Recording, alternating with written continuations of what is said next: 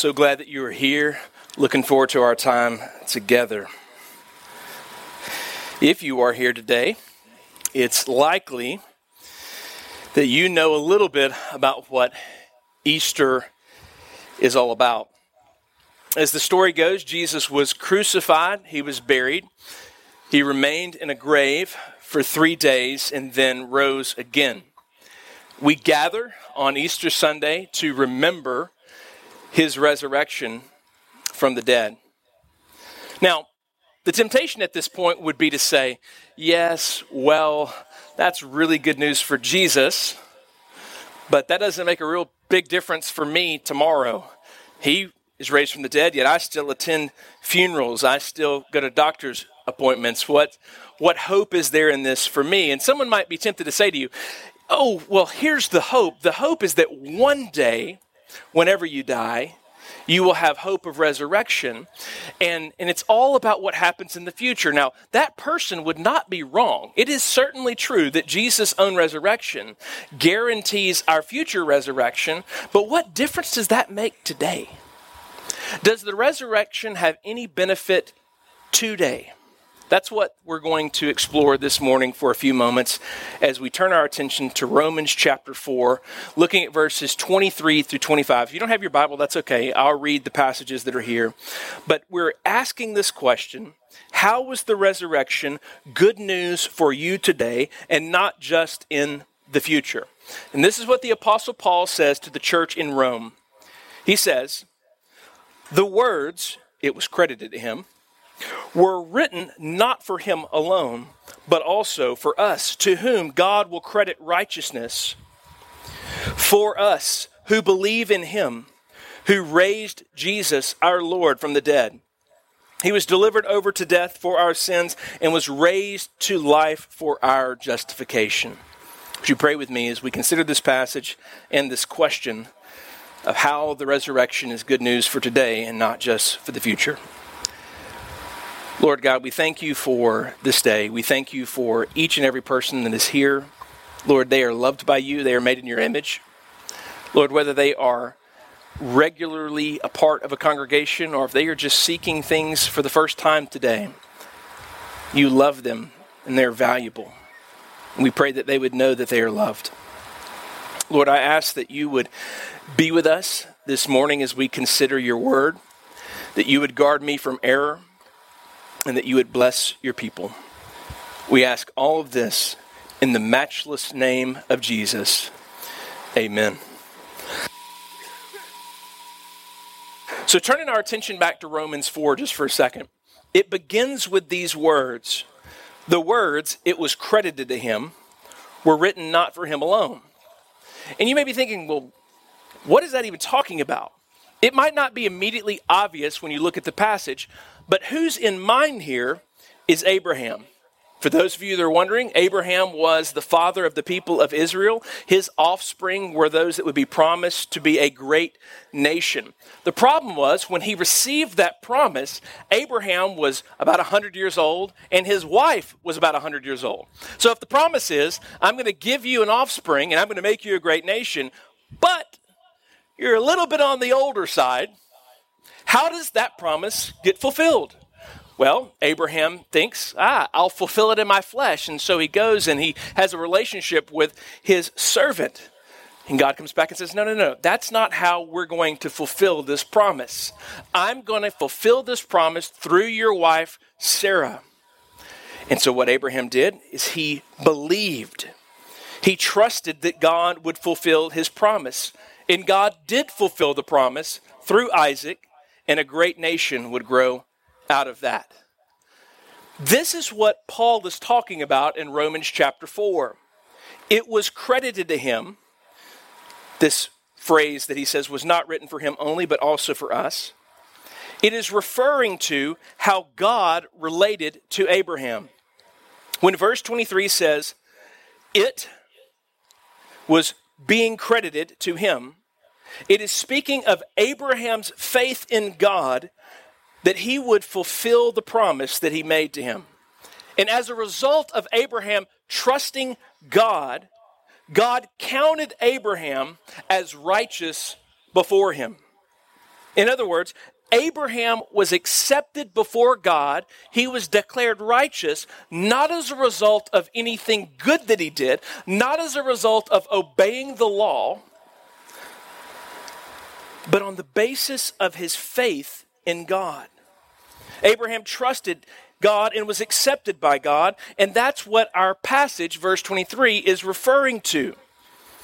So here, when the Apostle Paul writes to the church in Rome and he tells us it was credited to him, that is to say, his faith was credited to him. And this was not written just for Israel, it was written for us. Well, then what's the significance for us, Paul? Here, the significance here is that it teaches us how God relates to us on the basis of faith, not our performance. Isn't that good news? It's very good news that God relates to us on the basis of us laying claim to who he is and what he has promised to do, as opposed to us having to perform and keep the law.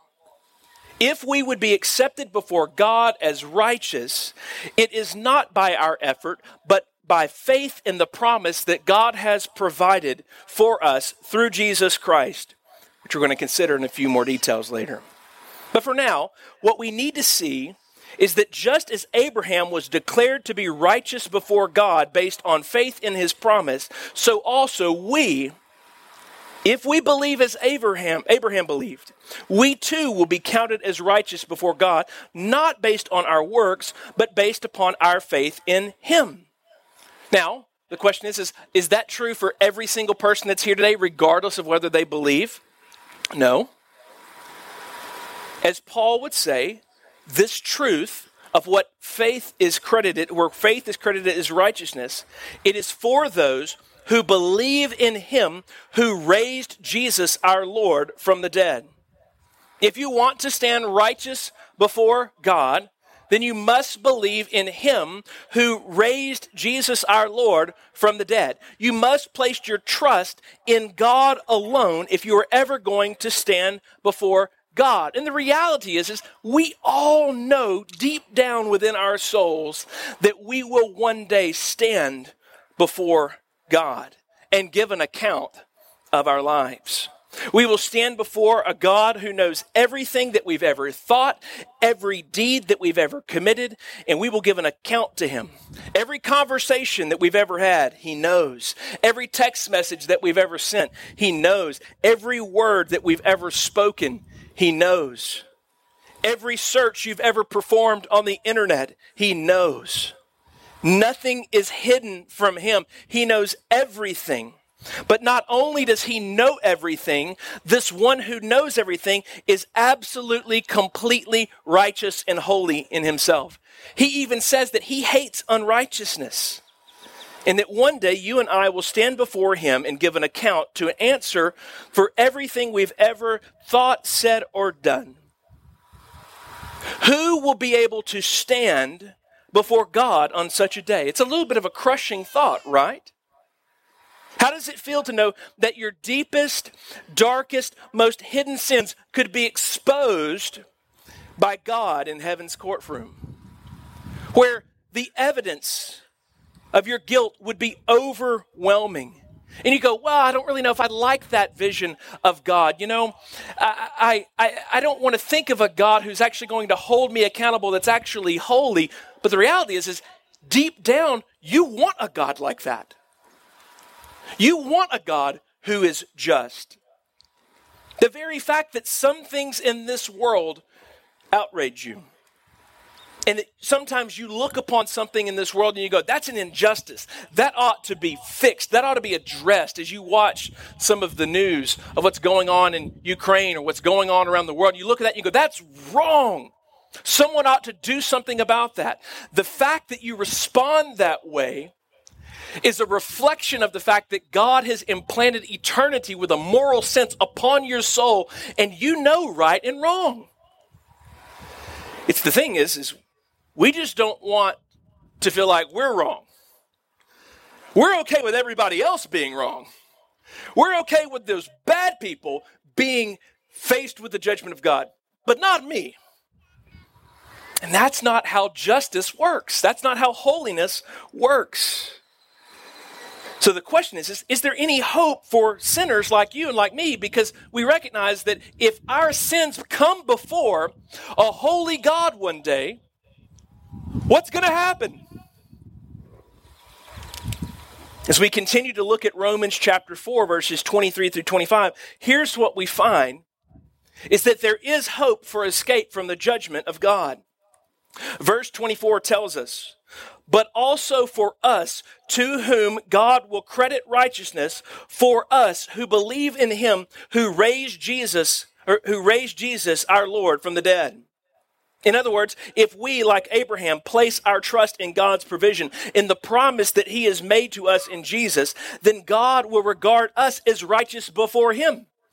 There is a means, an opportunity of escape from the wrath to come, but it doesn't come by cleaning up our lives or having a greater resolve to just behave better. We do not make ourselves fit to stand before God on our own efforts. No, if we would stand righteous before God, just as Abraham stood righteous before God, it must be on the basis of our faith, which comes as a result of God's grace, and specifically as it relates to putting our hope and our trust in Jesus Christ, the one that God raised from the dead. If we place our trust wholly in him, according to Romans chapter 4, verses 23 through 25, God will regard us as righteous. He will treat us as sons and daughters who belong to him by faith. He will declare us to be righteous before him, not because we have obeyed and behaved well, but because we have believed. And because of believing and trusting in what God has done in Christ, we will be saved from God's judgment. That's good news, but some of you are asking, how is that just for a judge, the judge of all the earth, to clear the guilty? If a judge did that in our community, you would say, we got to get rid of them. It's not just for a just judge to look at a guilty person and say to that person, you're righteous, you're not guilty. Go, be free. That would be outrageous. So how is it that God can look at people that we've already established are unrighteous and then say to them, I declare you to be righteous on the basis of your faith in me? How does that work? Continue to read Romans chapter 4, verse 24 and 25, which tells us that Jesus was delivered over to death for his sins. Anybody make sure you're paying attention. Did Jesus die for his sins? No, he died for our sins. So the guilt that I've incurred before a holy God, Jesus goes and dies in my place, in your place. So God is just and justifier in the sense that he is most definitely going to deal with sin. And what he does is he deals with it by the penalty, the judgment that your sins and my sins deserved, being paid for by Jesus Christ himself. The eternal prison sentence that our crimes of treason against this most holy God deserve are served by Jesus in our place. What we deserved, Jesus took upon himself that we might be forgiven if we place our trust in him. This is wonderful news, right? I mean, if you were standing in the courtroom of heaven and you knew that the verdict was going to be that you're guilty, and the judge comes back and says, hey, you're not guilty, you're free. And you go, how's that possible? And he says, someone took your place. You'd shout. You'd get excited. You would think, this is the greatest news I've ever heard, that someone has paid the penalty of my sins that I might go free. But here's the thing that I want to pose to you this morning is how do you really know that God accepted Jesus' work on your behalf? How do you know that Jesus really paid the debt that you owe because of your sins against God?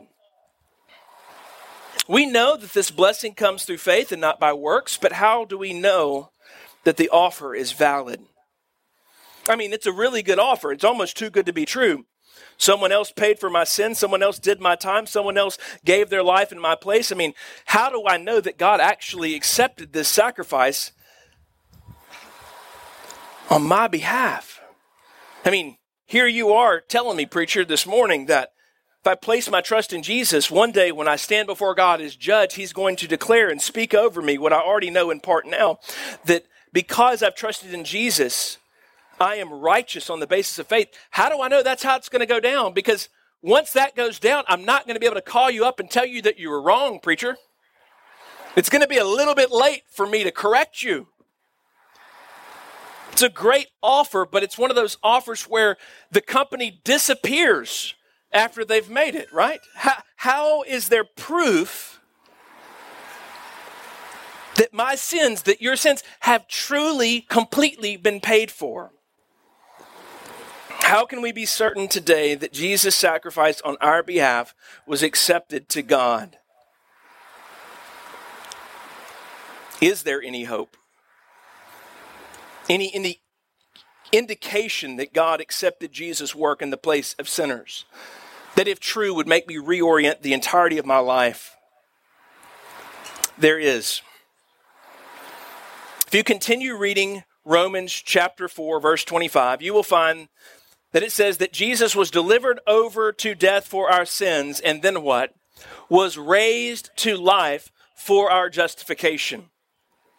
Jesus' resurrection from the dead is at least in part God's declaration of his acceptance of Jesus' sacrifice on our behalf.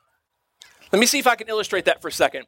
In the context of the Old Covenant, that's what we kind of know of as the priesthood and the Levites, and it was pretty bloody stuff, okay? For every sin, there was a particular sacrifice that had to be made. And so what the people would do kind of in a community, they would gather around the tabernacle or the temple complex. And the great high priest or the priest would walk in, and he would walk in with the sacrifice that the people had brought. And it was really interesting. That priest, he wore bells. And as he walked through the temple, the people knew that as long as they heard the bells, the priest was serving. Well, what happens if the bells stop? People, what happened? Did he get atonement for himself like he was supposed to? Because even the priests were sinners. And then he moves from another place. Okay, no, he's still serving. He's still working. But then sometimes the bells completely stopped. And the priest would not come out of the Holy Holies. And the reason that he didn't come out is because in that moment, his sacrifice and his own service had been deemed unfit by God, and God judged him and killed him, and then the people's sins had not been atoned for. Can you imagine how the community must have felt? Will there ever be a priest that we know when he goes in that his sacrifice is always accepted? And year after year after year after year, they thought about this reality. Yet with Jesus, the great high priest of a better covenant, made with better promises, he enters into the Holy of Holies with his own blood.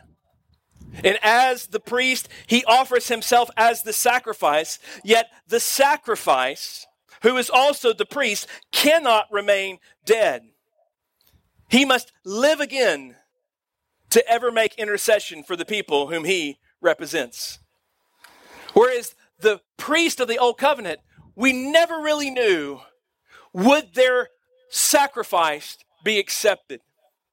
But then 3 days after Jesus makes his sacrifice, the priest walks out of the tomb, and the tomb is still empty to this day. And the reason why it's empty is because God has accepted the sacrifice of our great high priest, which tells me and tells you this morning that though my sins be dark as crimson, they will be washed whiter than snow. And the reason why I know that is because that priest did what no other priest could ever do. Resurrection was his breaking forth from that heavenly temple to let us know this priest was heard. He did not remain in the grave because he could not remain dead.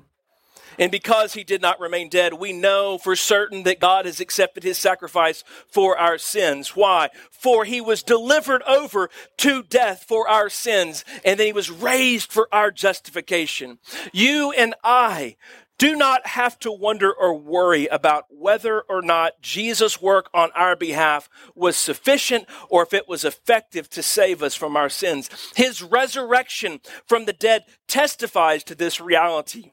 Jesus, the Son of God, the Lamb that takes away the sins of the world, the great high priest, makes a full and effective atonement for all that place their trust in him. The penalty of their sins is paid in full. And those who have placed their trust in him need never fear the day that they stand before God on that final day, because they have already come to know the blessing of God because of their union with Christ through faith. And he has already now declared, you are not guilty. You are forgiven. You have been justified because of your faith in the Son of God. Enter into your rest, my good and faithful servant. You have nothing to fear. Your sins have been paid for. This is one of the lessons that Romans chapter 4, verses 23 through 25 teaches us, that our only hope of standing on that day is if we place our trust in Jesus Christ, the one who has delivered himself over to death for our sins and was raised to life for our justification. Friends, your sins deserve the judgment of death, but God, who is rich in mercy, made a way for your sins to be dealt with forever through Jesus Christ. This morning, every sin you've ever committed and will commit can be paid for through that sacrifice, if you simply believe in the name of the Lord Jesus Christ. Would you believe this morning? How can you make that type of offer, preacher? That you can tell me for certain that my sins can be cleansed because the grave is empty, which is why we've gathered this morning. That's why Easter is good. Not simply because of what will happen, but because of what happens now in the hearts and lives of those that put their trust in him. Would you place your hope in the one who died in your place and rose again, that you might be declared a child of God by faith? Would you pray with me this morning?